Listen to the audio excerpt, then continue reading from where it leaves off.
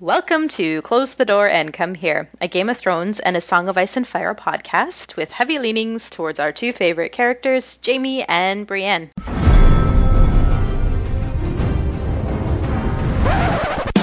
There was a bear, all black and brown and covered in hair. From there to here, from here to there, the bear, the maiden fair. Hi, I'm Lot, Lady of Tarth, _post on Tumblr. I am joined with Eon. Hey, this is Eon. I am Eon Blue Negative on Tumblr. Chicky.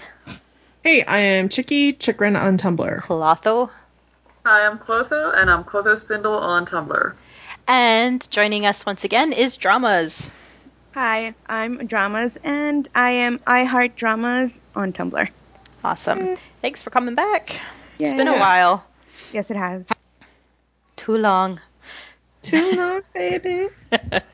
All right. So we are going to discuss Cersei 6 from Feast for Crows. So spoilers, especially for the books this episode. Probably maybe a little bit of the show, I think, this episode as well. And as always, trigger warnings for rape discussion. I think we're going to lead off with this GIF that I've been introduced to about 30 seconds ago. It's the new, I guess, Game of Thrones Season 6 teaser. Well, it's wrapped into a bigger HBO teaser, but yes. We got, what? Is it 4 different shots? Say Yeah, Danny, that's Bran, basically. Roos's son, Jaime. That's pretty much it. Ramsay! Ramsay. That's it, right? And they all look a little tough, worried. I'm literally looking at their facial expressions. I would describe Jaime as hot as fuck Yeah. in this scene. He's got definitely that Lord Commander vibe happening at full throttle here. Yeah, he means business. Not Lannister business. White Knight business. No, this is Kingsguard business. Mm-hmm. Let's see. And the Ramsay scene, I think the Ramsay thing, I think everything else we've seen before. I think it's just the Jaime thing that's new. I haven't. I've seen the Bran's eyes rolling in the back of his head thing, but I haven't seen the Dany thing. Ramsay and Dany were from HBO. Did another one of these like at the beginning of the year, or like right at the end of 2015, and those were in it. But yeah, mostly it's just the Jaime that's new, and this looks exactly like the scene where Jaime's at the steps of the Sept. Yeah, you can actually demanding see Marjorie. Tyrell soldiers, marching in behind him. Yeah. Saw on Reddit earlier this week, someone was like, "Oh, they finally cast Honor." Oh, yeah. The horse. Yeah, No, white no. horse, yeah. That's a pretty. It's supposed to be with Brienne, that horse.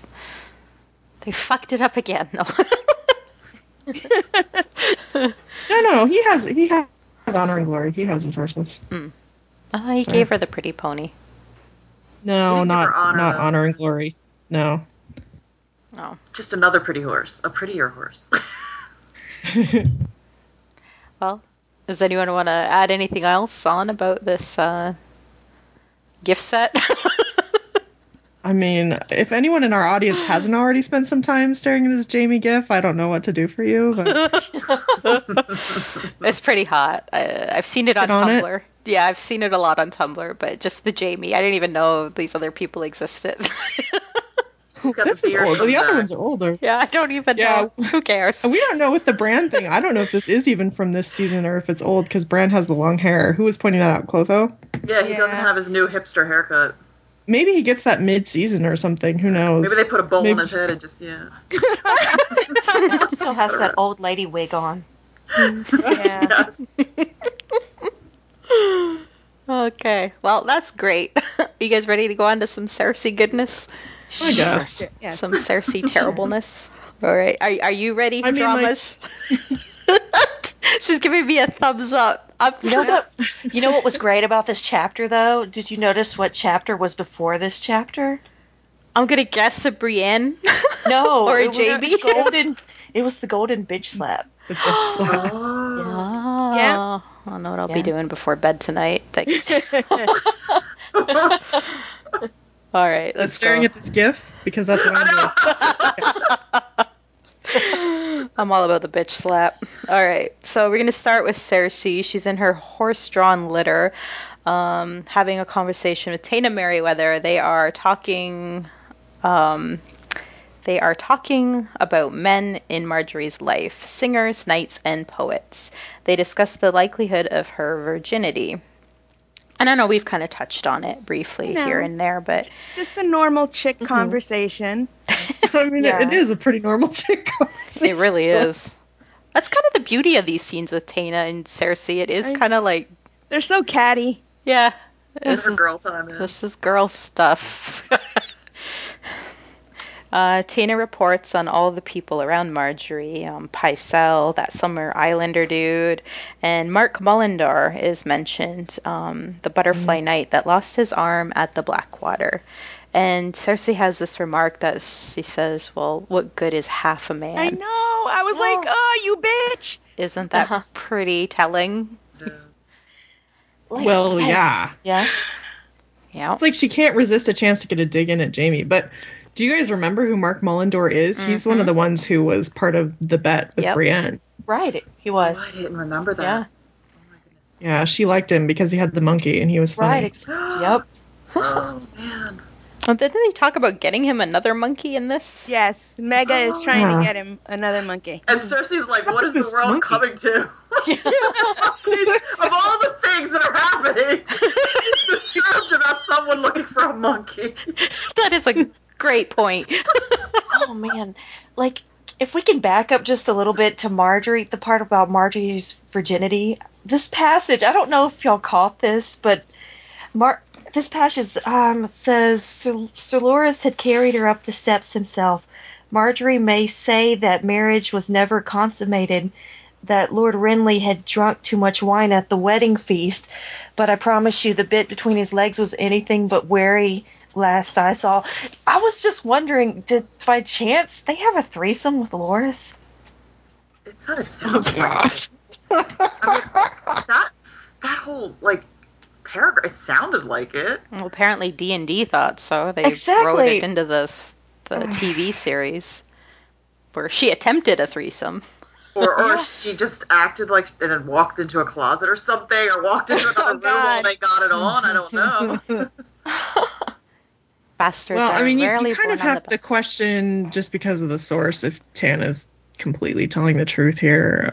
It's kind of tough to know. But, I mean, certainly I have to say I definitely question whether at least Renly and Marjorie's marriage was consummated. I've always kind of suspected that it probably was, just because there was too much writing on it for Renly not to get that job done. I feel like, I don't know.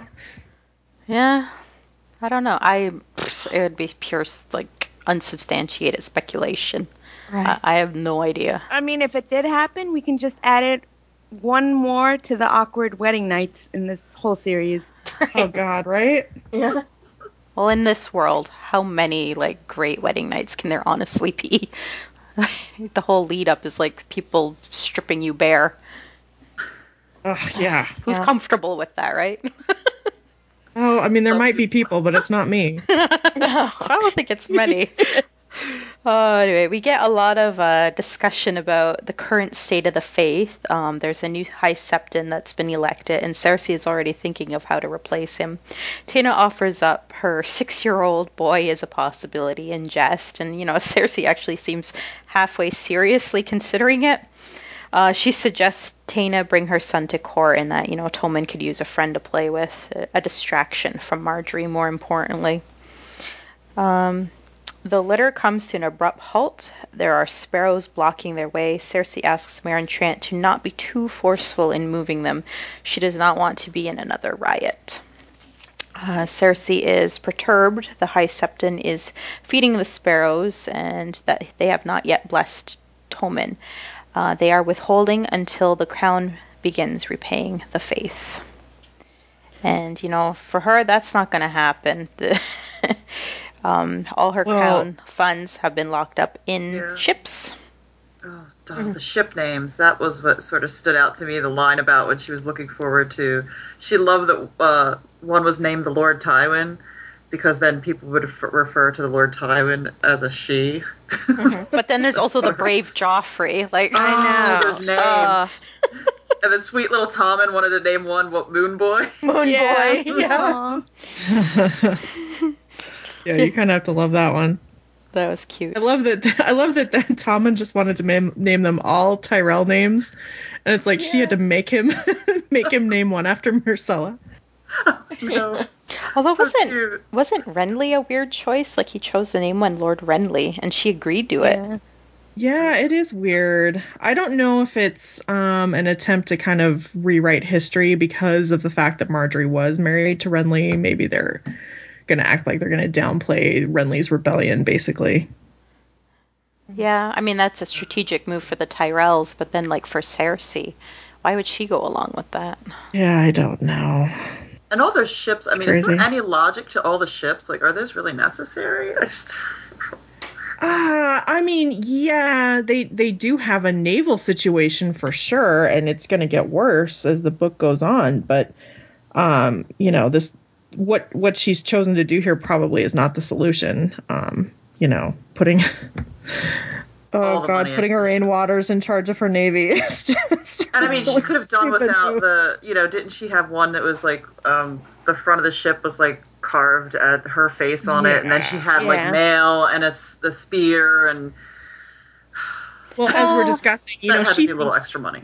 Yeah, I mean, she thinks that the High Septon is withholding, basically sanctioning Tommen as the ruler, because she is not repaying the faith, and yet she's, blowing money on like carving elaborate mastheads of herself on these ships and stuff. And it's like, yeah, you might have a problem here. Well, I don't know. In her defense, if you had a ship and it was named after you, wouldn't you? I'd be right up out there, gild me. Fancy. God. I'm a mermaid. Yeah, mermaid. It's a good name too. I don't know. I think the Sweet Cersei sounds really nice for a ship. Oh God, it's hilarious that's what it's not even like Lady Cersei or Queen Cersei, it's Sweet Cersei. It sounds like what Jamie is sarcastically calling her. Like he's walking around, my dear sweet Cersei, my dear sister. And all Hey, this. maybe she did that on purpose to needle him because he's been calling her sweet sister. She's like, you know what? Call that motherfucker Sweet Cersei. Just show you how sweet I am. Oh, that was good. Okay, let's see. The litter comes to a halt again. They are blocked by a sullen sea of humanity, war refugees that have clogged the path to the Sept. And Cersei steps out and decides to walk. And then I kind of marked this one. As she made her way through the ragged throng, past their cook fires, wagons, and crude shelters, the queen found herself remembering another crowd that had once gathered on this plaza. The day she wed Robert Baratheon, thousands had turned out to cheer for them. All the women wore their best, and half the men had children on their shoulders. When she had emerged from inside the sept, hand in hand with the young king, the crowd sent up a roar so loud it could be heard in Lannisport. "They like you well, my lady," Robert whispered in her ear. "See, every face is smiling." For that one short moment she had been happy in her marriage, until she chanced to glance at Jaime. No, she remembered thinking, not every face, my lord. God, imagine Jamie's face. Ugh. Yeah. Both pissed and sad, and probably mostly pissed, knowing Jamie. Yeah, yeah. I can't even imagine what that must be like to watch somebody you love and someone that loves you as best they can marrying someone else. Oh, God, yeah. Well, I mean, we know that he had a problem with it. I mean, he was always ready to kill Robert at the drop of a hat. Right? You want me to kill him now? How about now? I could do it now. I was like, what, last chapter at Green Shit? Yeah. Yeah. Rough. Anyway, so at the foot of the statue of Baelor, they have piled the bones of the holy dead. Cersei. Ugh. Yeah, this was quite an image, eh? Yeah. Cersei tells the people their dead shall be avenged. A few cheer, but only a few. I love how flat that falls. Her little attempt to get the crowd behind her. Just total failure. You just picture them like dead-eyed, like just staring at her, like, really? Just crickets. She gets crickets when she tries to do this moment. But like, it is quite the visual to think of all of these bones, mostly skulls, it sounds like, stacked up at the feet of Baylor the Blessed. And the way that this beggar or sparrow describes these people, they were all like people of the faith, not just regular common people, but these are like septas and septons and silent brothers and silent sisters, the whole 9 yards. It's all, I'm like, this is how many just people from the church have been killed in the mess that's been going on in Westeros. And it's amazing how Cersei just kind of wants to walk around this very, what should be a very moving thing. She's just kind of disgusted by it. Yeah. And just, move along with her day. And it's a really good kind of metaphor for what she's doing with her reign, which is just completely ignoring how this stuff is affecting the small people. And in her defense, like, she's just inherited this. I mean, everyone who came before her was completely ignoring it as well. Mm-hmm. Yeah, I mean, she is more concerned with how it looks and that it's like defiling a statue than that these are individual skulls and bones, like she just is totally missing the point. Yeah. And she says some really despicable things about, some of the people of the faith. Like she says the septas were probably praying for a good raping and things like, the kind of things that I she know. I was is like, thinking oh, no. often. Don't say that. Yeah. These are their martyrs, basically, right? These are they are their martyrs, of They're course. holy Yeah. martyrs. And she's like saying all these things. And I'm like, Oh, good thing they can't read your mind because you'd be dead right now. Well, it's a good thing she didn't say it out loud, which she's been known to do from time to time. So. Yeah. Oh. Yeah, this was a really tough passage to read because it's one of those times where, George likes to use the unreliable narrator thing quite a bit. And with Cersei's chapters, there's some really horrifying things. And it's like, if you don't stop and kind of filter out her blasé way of talking about them and realize just how awful it is, what's being described, you might kind of miss just how, frankly, despicable Cersei can be because she's pretty despicable. Yeah, and every time someone tries to make the argument otherwise, you can kind of go back to these things where, I mean, she's saying these things so offhandedly, and she's saying them to herself. So that's like the ultimate to me. It's not, she's not saying it like you get angry and you say something horrible because you're trying to hurt someone. She's saying this in her own head, so it's pretty clear that something is seriously wrong with her. It's like, you don't just, there's a lack of a lot of things there. She is affluenza. Hey, that could be it. Definitely, right? That's part of it. So Sir Meryn is approached to stand with them and defend the holy faith, and Sir Meryn's not about that. Cersei promises Tommen will protect them. A man with a star painted on his brow replies, "The warrior will defend us. Not this fat boy king." And at this, Meryn Trant reaches for his sword, and Cersei stops him. So she has a little bit of sense there to kind of, let's not escalate this. God. I mean, like, how stupid is stupid Meryn Trant? I mean, it's like, do we not remember the last riot where the last High Septon was killed? It's like, you idiot, don't get them going. So don't praise Cersei's intelligence here. Point out that Meryn Trant is a dummy. Gotcha. I don't know that it's any great sign of Cersei's intelligence. It wouldn't take a genius. Right. Good point. The crowd is armed.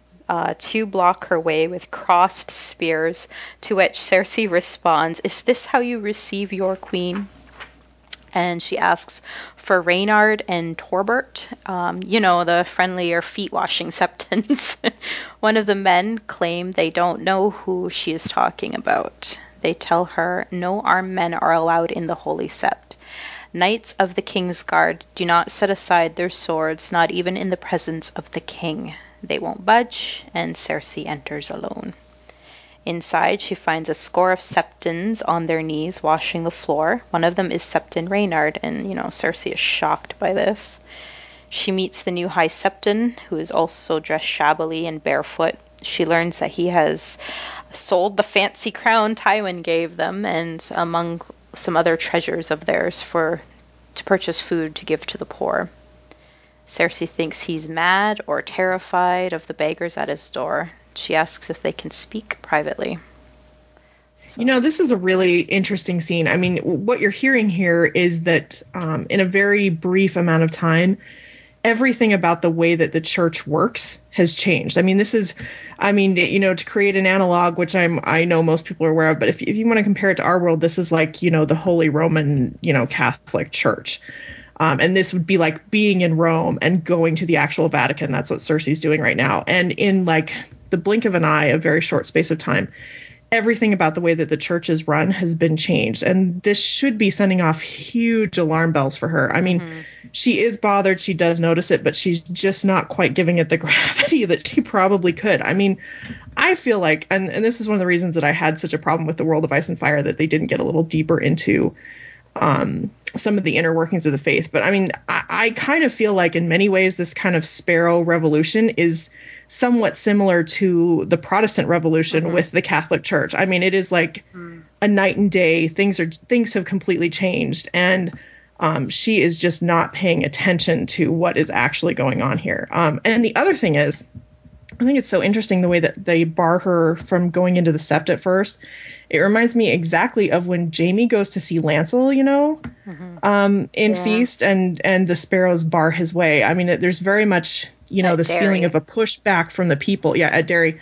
There's very much a feeling that because of this movement of the Sparrows, this change within the faith, that the people, like the actual peasants, are finally getting a chance to have a say against the nobility. And I feel like it's one of the cooler things that I think George has really explored in the novels. And it's one of the things I'm kind of upset got a little bit flattened on the show. I understand why the show has done it the way that they have, but I think there's something of note to be seen within the Sparrow Revolution. Yeah, that's true. And there's a lot of real world parallels even today with people using, that's an easy in, faith can use people's poverty and their desperation, against them. And, Oh, yeah. It's how most big religious movements start, or political movements for that matter, is, when the people are suffering. Yeah. And she's oblivious. And also, the people are going to go for this movement because he is actually showing, he's doing the actions that are actually helping them. Like you said, he's selling off the church valuables. He's actually giving them food. He's actually giving them care and love, and they actually feel like the church cares about them more than the crown does. So, I mean, the church is kind of doing what Cersei should have been doing, but they did it first. So now, even if she tries it, it's going to be like, well, a little too late. It's going to fall flat like it just did in the plaza. And when she did try it, we'll avenge you. Too late. Yeah. Well, and what she misses is the sincerity of not only the Sparrows, but the High Septon himself. And the kind of power that can go along with someone who sincerely believes in whatever belief that they're espousing, and basically, I'm going to use the term evangelizing about, these are very powerful things, and these can be very powerful people, and she's just not taking into account just how powerful this man probably is. And how powerful he will be. More on that later. Let's see. We go on, and she's going further into the Sept. She eyes the altars of the Seven. A dozen scruffy hedge knights are kneeling to the warrior, asking him to bless their swords that are piled at his feet. So how come they got to bring their swords in? Great question. Okay. You don't have to answer that. It's pretty rhetorical. Cersei and the High Septon kneel at the crone's altar, and he prays. Then they speak. Cersei tells him she wants the Sparrows to go back to where they came from. They befoul the plaza, and then he mentions Ned Starks and how that befouled the plaza. I was like, burn. Ooh. Isn't it interesting that he brings that up right away? I found that really interesting. Chicky, do you remember there was this theory that they posted on the Song of Ice and Fire subreddit, and somebody was theorizing that this new High Septon was Howland Reed. Yeah. Oh, man. Craziness. That would be awesome. That theory won't die. Because he's short, just like Howland Reed, and his eyes are the color of mud. And he doesn't wear shoes. I don't. Yeah, the feet too are part of it. Yeah, I think so. Really? I'm just guessing. Yeah, no, that is part of the theory. Yeah, it actually got more traction than it should have as a theory. But yeah, no, I mean, it is interesting that he focuses right in on Ned Stark, and it sort of makes you wonder if he does have some sort of Stark affiliation, and it is kind of hard to pick through and see if it may be there. I would just say in the grand scheme of things and the terrible things that the Lannisters have done since the start of this war, I don't know that you could necessarily say that Ned Stark did a better job of really championing the little people, maybe just in that he sent out Beric Dondarrion to kind of try to stop the Mountain at the beginning of the conflict. Right. But other than that, the Starks really didn't do much to help the small folk either. Yeah, I mean, Also, and the Starks have the old faith, right? They're not really, they don't really worship the Seven, so. I know whenever he brings up the murder of the Septons and the people in the Riverlands, and Cersei's quick to say, "Oh, it was Stannis and the wolves and everything," and he's like, "Oh no, it was the lions that really did it," you know. Yeah. It's pretty quick. Yeah. Yeah. So, I mean, you know, you wonder if it's just that he can't stand the hypocrisy, which, fair enough, it could be that. But you do have to wonder a little bit if there may be some other motive here. I don't know. I get the feeling that definitely the High Septon believes this faith stuff, and he is completely committed to the cause. He speaks like a zealot, so I think that's real. But you do kind of have to wonder if there might be a little bit of underlying loyalty to someone else there. Yeah, could be. I thought it was interesting, too, that he brought her to the crone of all the... I thought, well, that seems like a slight. One thing definitely intentional. Yeah. One thing that had me giggling throughout this whole thing is that you have all this imagery and it's all serious, and Cersei has all those thoughts of like, oh, I'm going to dirty my pretty gown and it's so beautiful, but I don't want to stain it. Well, that's a really nice bit that I think George put in, because again, it goes back to what Chicky was saying about you have this, you know, this new faith that's about humbling and being one with the people, and then you have the old guard, which is the monarchy, and yeah, she's on the other side of the fence, and I think it's not gonna end well. Nope. All right, moving on. We have the High Septon informing her that they have the poor people have nowhere to go. He gives her a little lesson on war and the hardships endured by the common folk. Cersei blames the atrocities on Stannis and his demon worshippers. The High Septon brings up the Hound and the Salt Pans. She claims he fights for Beric Dondarrion. You guys already said all this, but I'm repeating it. He asks where were the King's Knights when the crimes were done. Cersei wants him to bless Tommen. The High Septon tells her he is not ready. The faith needs to be sure. He will pray on it for as long as it takes. She reminds him that only King Tommen defends the holy faith. And I have another one marked. Yet everywhere septs are burned and looted. Even silent sisters have been raped. Crying their anguish to the sky, your grace has seen the bones and skulls of our holy dead. I have, she had to say. Give Tommen your blessing, and he shall put an end to these outrages. And how shall he do that, your grace? Will he send a knight to walk the roads with every begging brother? Will he give us men to guard our septas against the wolves and lions? I will pretend you did not mention lions. The realm is at war. His grace has need of every man. Cersei did not intend to squander Tommen's strength playing wet nurse to sparrows or guarding the wrinkled cunts of 1,000 sour septas. Half of them are probably praying for a good raping. Your sparrows have clubs and axes. Let them defend themselves. King Maegor's laws prohibit that, as your grace must know. It was by his decree that the faith laid down its swords. Tommen is king now, not Maegor. What did she care what Maegor the Cruel had decreed 300 years ago? Instead of taking the swords out of the hands of the faithful, he would have used them for his own ends. She pointed to where the warrior stood above his altar of red marble. What is that he holds? A sword. Has he forgotten how to use it? Maegor's laws could be undone. She let that hang there, waiting for the High Sparrow to rise to the bait. And with that, she undoes 300 years of... Yeah, and it's like, who's rising to the bait here, Cersei? It's you. Like, he led her so skillfully into this, talking about them not being able to protect people. I mean, clearly, between the fact that they're doing this mark on the forehead again, and the fact that obviously some of these guys are already armed, as you pointed out, they've got weapons in the sept. He's moving toward this. This is something that the High Septon wants to happen, and he just leads her into it, and she just falls for this trap so completely and perfectly. You just kind of have to Yeah. slap your forehead. Yeah, she kind of forgets the reason why those laws were enacted to begin with. Yeah, and it's funny because she always thinks she knows her history so much better than everyone else. But oh god. I mean, there is a reason, and it took quite a fight too for the Targaryens to get rid of the Faith Militant, and she has just brought them back in just, a snap of her fingers. And it's funny too, if I recall, when people learn that she's brought them back, they're like, "What?" like literally everybody's snap reaction is like, "Is she crazy?" Well, that's it. I mean, no one hears it without going, "Whoa, well, that was a mistake." Yeah, it's unanimous.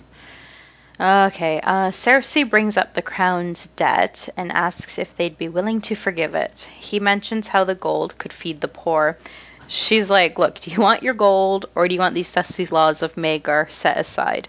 The High Septon agrees to forgive the debt and bless Tommen. Cersei is so very pleased with her work, and she celebrates with Taena Merryweather in her litter on the way back home. Oh, God.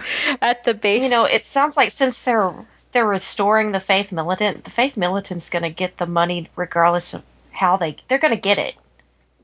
For most likely the Highborns. Mm-hmm. Because that's what I've gathered. I mean, what the main reason why... What I can imagine why Maegor got rid of the Faith Militant is because they were probably good to the commoners, but it really hurt the Highborns.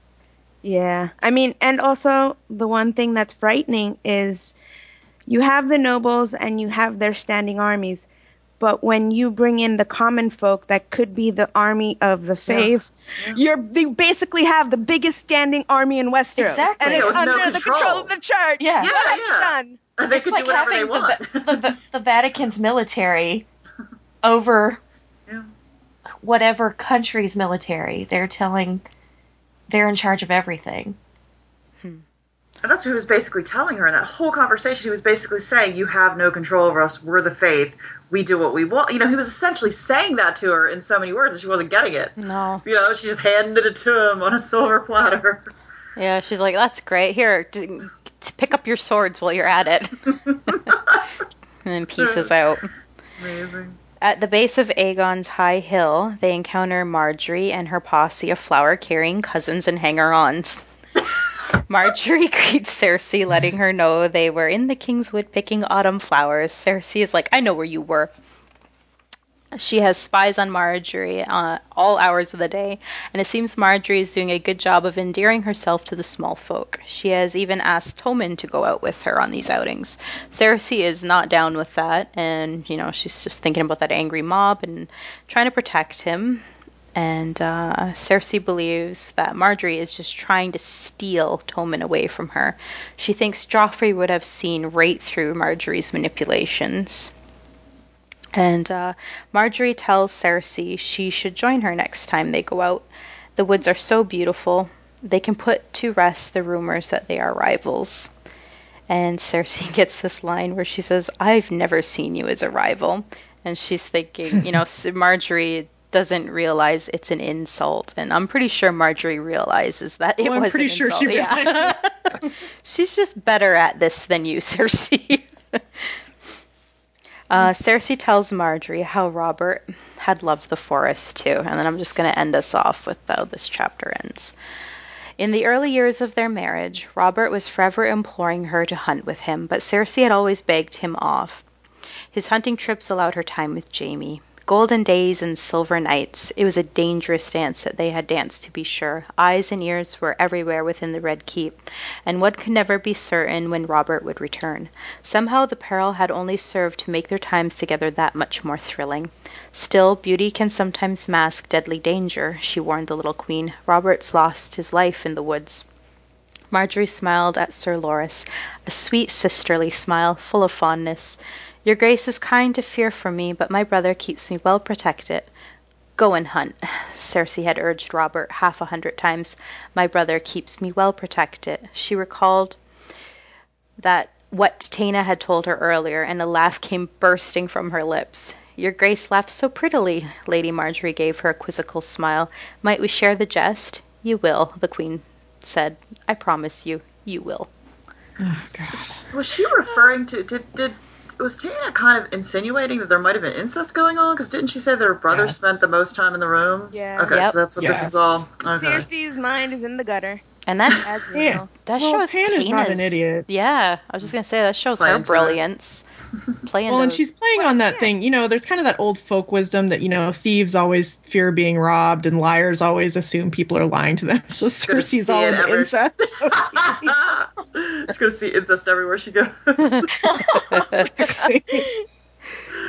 Oh, Which is pretty man. brilliant on Tana's part. I mean, Yeah. you have to say, Yeah. Tana just, well, I mean, a lot of people are playing Cersei like a fiddle, but Tana is one of the masters. I'm kind of happy that Tana knows better than to bring her kid in, because as Yeah. Cersei is talking about Tana's child, she's also remembering Melara, and she goes, I had, and until she fell down the well, and I was like, oh my God. Ugh. So she's like so dismissive of like, ugh.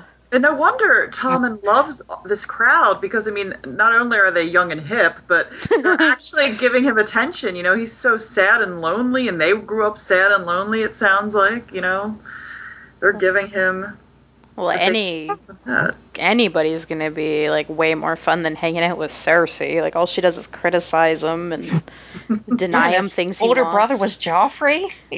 Yeah, his Joffrey was pets awful to him. He's like in heaven now with Yeah. them, He had parents that did nothing but slap each other and argue. She's got musicians out the wazoo and all these, these beautiful people and, Yeah, didn't you entertainment. want to go like hopping around in the forest, eating chestnuts and picking autumn flowers? I know, what world is this? I was like, is this a Song of Ice and Fire? This sounds like a fantasy world. A real I mean, fantasy world. And I was talking to Lot before, and we were talking about how all their names are just ridiculous. Like the names of the entourage. And I was like, they're like the Westerosi Mean Girls. Mega Elvis names. Yeah.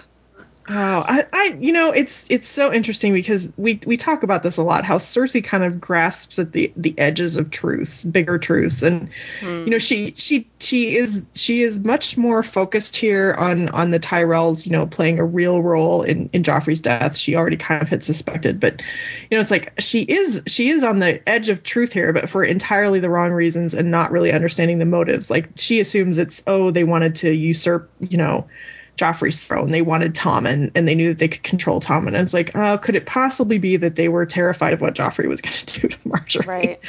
And, could they possibly care about their family? Might that be their motive? And that this doesn't seem to understand or see in other people. And it's sad for her, and it's sad for everybody who depends on her. She can't really see through to the heart of things. Yeah, I mean, that's kind of the fun with Cersei's chapters is getting to see all these bigger picture, like especially with this chapter, this looming danger and threat that I think this faith potentially will inflict. And Oh, yeah. and you can just see Well, her and it's- not grasping it. And that's fun as a It's- reader. Oh, it is fun, and it's so heavily foreshadowed. Like the fact that Meryn Trant can't go into the Sept with his weapons, and the fact that it doesn't even give her pause. She's like, okay, well, whatever gets us through this moment, and then she, of course, comes out and congratulates herself on how Tywin couldn't have handled this any better, and things. It's the hubris and just the lack of foresight, and you just kind of. I mean, it is fun in a way, but also a little painful. I don't know. I have mixed emotions about the Cersei chapters. I mean, I kind of enjoy the way that she fucks up, but it's just like the fallout that comes from it is so terrible. You're just kind of like, oh. Mm-hmm. Yeah. Definitely. You got to give her this. They are interesting. Yeah. Oh, they're fun. Yeah. All right. Does anyone want to add anything else about this chapter before we go to end stuff? Something you might have missed? Dramas? No beats. I didn't see any beats in this chapter. Oh, hey, stop making fun of me. I read the wrong chapter in preparation for this, and I didn't read the chapter until like an hour before we started recording. Oh, wow. And I'm talking a lot. I'm like, oh yeah, the beats and everything. I'm like, oh, Tommen hates beats, and she's like, dramas. I don't think that's the chapter we're talking about. I'm like, what do you mean? I did it like 3 weeks ago. I read the wrong chapter lots too. done So this- Oh, We've man, all I done it know. once. It's like This hard because I happens. do the double, triple check and I have to cross reference because they label them. You know, we're going by the character, and then he just puts the name. Yeah. it's far worse for me, Sure. dramas. I like not only read the wrong chapter, I like took probably about 13 pages of notes about the wrong chapter, and then I did it all again. But I was really ready for that other chapter. Sorry to call you out. It's a little bit of fun for me. Someone else is sharing in my misery. All right, let's do the mail. Eon, you got that for us? I got it. We got one from Corcor on JBO. So I was just listening to episode 94 and had a thought about the whole Littlefinger asking Cersei to send him Robert's tapestries. Oh, an awesome episode as usual, by the way. So my first random thought was maybe these tapestries, if still hanging up, were covering up something important. Maybe an entrance to one of the many hidden passageways. I don't know what the purpose of this could be or why he would want Cersei to find out about it, but hey, I don't pretend to understand Littlefinger. But anyways, then I was looking at some quotes and came across something from A Feast for Crows, Jaime 4, where he is remembering visiting the cellar at Derry with Tyrion where they came across some old Targaryen tapestries.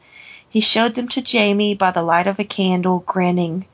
Woven portraits of all the Targaryen kings, from the first Aegon to the second Aerys. If this whole portrait on the tapestries thing was a common practice, I guess that Littlefinger requesting these tapestries could indeed be proof Cersei's kids aren't Robert's, as suggested in the podcast. I had never picked up on the whole tapestry thing before until but now I am super curious about it. LOL. If only we'll ever find out. Yeah. It's like Exhibit A. Yeah. No. We got two comments about tapestries. Another That's one's my from fault. I kept asking for them. I do love them. Thank you.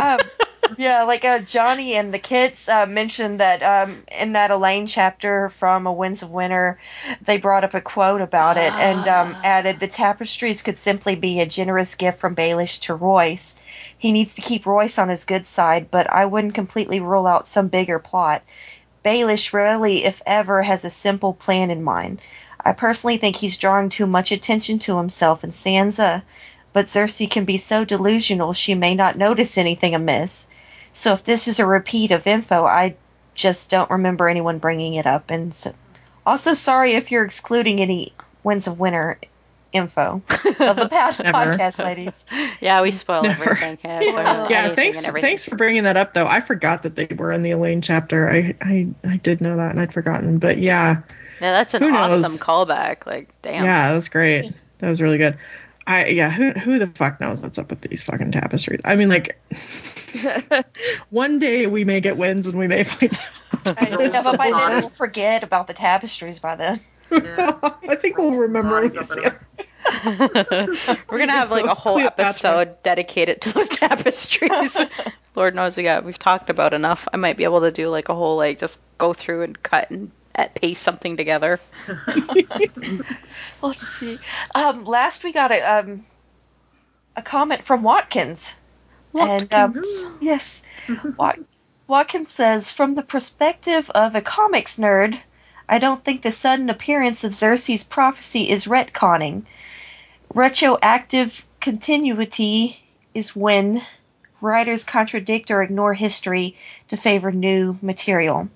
What in the books before we get Cersei POV is contradicted by the story of how she heard the prophecy. It is not possible that Cersei Is it not possible that Cersei most likely forgot about it until her father's death and Marge's appearance? Brought back like some kind of PTSD? Sorry for being Pedantic. Pedantic. I forgot. I saw this from one because no, That's one for you, Chicky. You know that, yeah, right? this is for me. No, retro continuity. That what Wonkins mentions is an aspect of retro continuity where something doesn't jive with what's come before, and that is definitely more likely to happen with comics. Retro continuity is just anytime anything is added to the story that the creator hadn't planned to do from the get-go. And that is definitely what's going on with the Cersei prophecy. And it actually does contradict what's gone on before because of the fact that we know Cersei says she only really remembers the prophecy as soon as Joffrey dies. And yet, number one, she doesn't mention anything about the Valonqar in Storm of Swords, and she has plenty of time to, unleash some diatribes both to and about Tyrion. And the fact that you can pretty clearly see that the way that George had characterized her until he actually got into her head, while he had characterized her mostly as a narcissist from the beginning, he kind of left some dangling questions as to how much she actually cared about her kids and things. And it wasn't until he got into her head that he realized, a narcissist probably, while they do tend to have, scapegoats and golden children, as we've talked about, they don't tend to dwell on people that aren't within, kind of out of sight, out of mind. And the fact that Cersei had been so deliberately dwelling on hating Tyrion and being so cruel to him, George was trying to come up with a reason to kind of make that match with the narcissistic personality, I believe. And that is why he came up with the retcon. And, good retcon, you wouldn't even notice. So-so retcon, you kind of wonder if it's retcon. And then bad retcon is what kind of basically what Watkins describes, where the creators don't even care. And they're just like, nope, this is how it is from now on. Right. This makes George's is fair to middling. You can spot what it is, but it's not terrible. But no, it actually doesn't completely fit with what came before it. Well, I'm going to agree with Watkins simply because I don't want him to kill my RPG character. He's our dungeon master. Yeah. We got to watch out. Watkins, you're 100% right. No, that was actually really good. I totally just took that away from you. But yeah, I like that. Good one, Chicky. All right. Anything else? That's it. That's it. Okay. Send us some messages. You can do that at closethedoorand@gmail.com. You can also reach us at closethedoorandcomehere.tumblr.com. Follow us on Twitter at Door Podcast. Please like and review us on iTunes. It's been ages since we've gotten anything there. Come on, bump up our profile on iTunes. Get us some more listeners. Support us on Patreon, please. Clotho and Guile, I wanted to mention, have been stepping out on us. They were asked to guest on Got Podcast, and I believe you did that last night. And we had fun. I know you did that last night. Yes. So you liked it, huh? Yeah, it was fun. Yeah. It was a nice, good conversation. And we we're got some fun topics. What? Yeah, are you going to jump ship? Don't leave us. I'm firmly in this ship. I'm going down with this ship.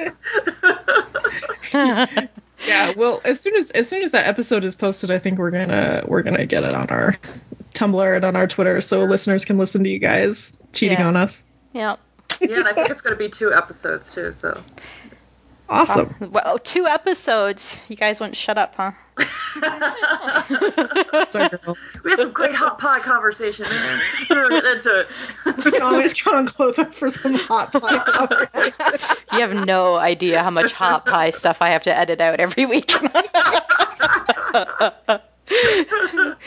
I also wanted to mention we have a 100th episode coming up soon. How is this fucking possible? How are we at 100? I don't even know. I don't either. I really don't. That's 100 weeks of podcasting. That's insane. So we're doing something special. We're going to do a live podcast. What the hell's the name of that thing we're doing it on? Mixlr, right? Xlr? Or how do you pronounce it? Mixlr, yeah, Mixlr. Mixlr. So it's mixlr.com. If you want to join us for that, you're welcome to. I'm mentioning it now because I really suggest that you go to mixlr.com and create your account. Because it's one of those ones, if you want to be anonymous, you have to create an account. Otherwise, you can sign in with Facebook. But I will be signing in anonymously. Lot. Yeah. Yeah, we're excited for an interactive episode. We've never done anything like this before where we get to chat with listeners while they listen to us podcast live. This should be really either terrifying or really fun. And we're really hoping to bring in as many people as we can that have guessed it over this 100th, over 99 episodes. So dramas, would you be interested? Can you make it? Oh my god, again, you nail somebody on the air. She's when full would of this sake. be? I don't know. When will this be, Chiquita? I'm looking at the schedule. Did we decide on it? I thought we just did tonight. We This think is it's going to 5th, be right? February 5th. Yeah, it's tough for us to wrangle and get everyone together on the same date, but we think it's February 5th. Around, what was the time? Do you remember? I want to say 10 p.m. Eastern, North American Eastern time zone. Okay. So it's in and around there. There'll be posts on Tumblr with like the We will exact let you know. information. Final details. I'm just trying to get y'all hyped. Oh, actually, looking at my calendar, that is actually doable because that is my weekend off. Awesome. We'll see you there. Yeah, Got so one. we'll like just randomly call you in and have you. Start dialing people. Yep. Skype dialing them. Dialing. Just drunk dialing all over. So everybody out there listening, get your questions formulated for dramas. She will be there. She has committed. I am here for all your trash shipping needs. Oh, that's Your awesome. crack ships. All your crack ships. Okay, I think that's going to bring us to the end. Thank you guys so much for podcasting. Thanks for moderating. Always happy to do so. All right, have a Thanks good for night. having me on. Of course. Always happy to have you back, dude. We'll see you February 5th. All right. Bye, everybody. Bye-bye. Bye. Bye.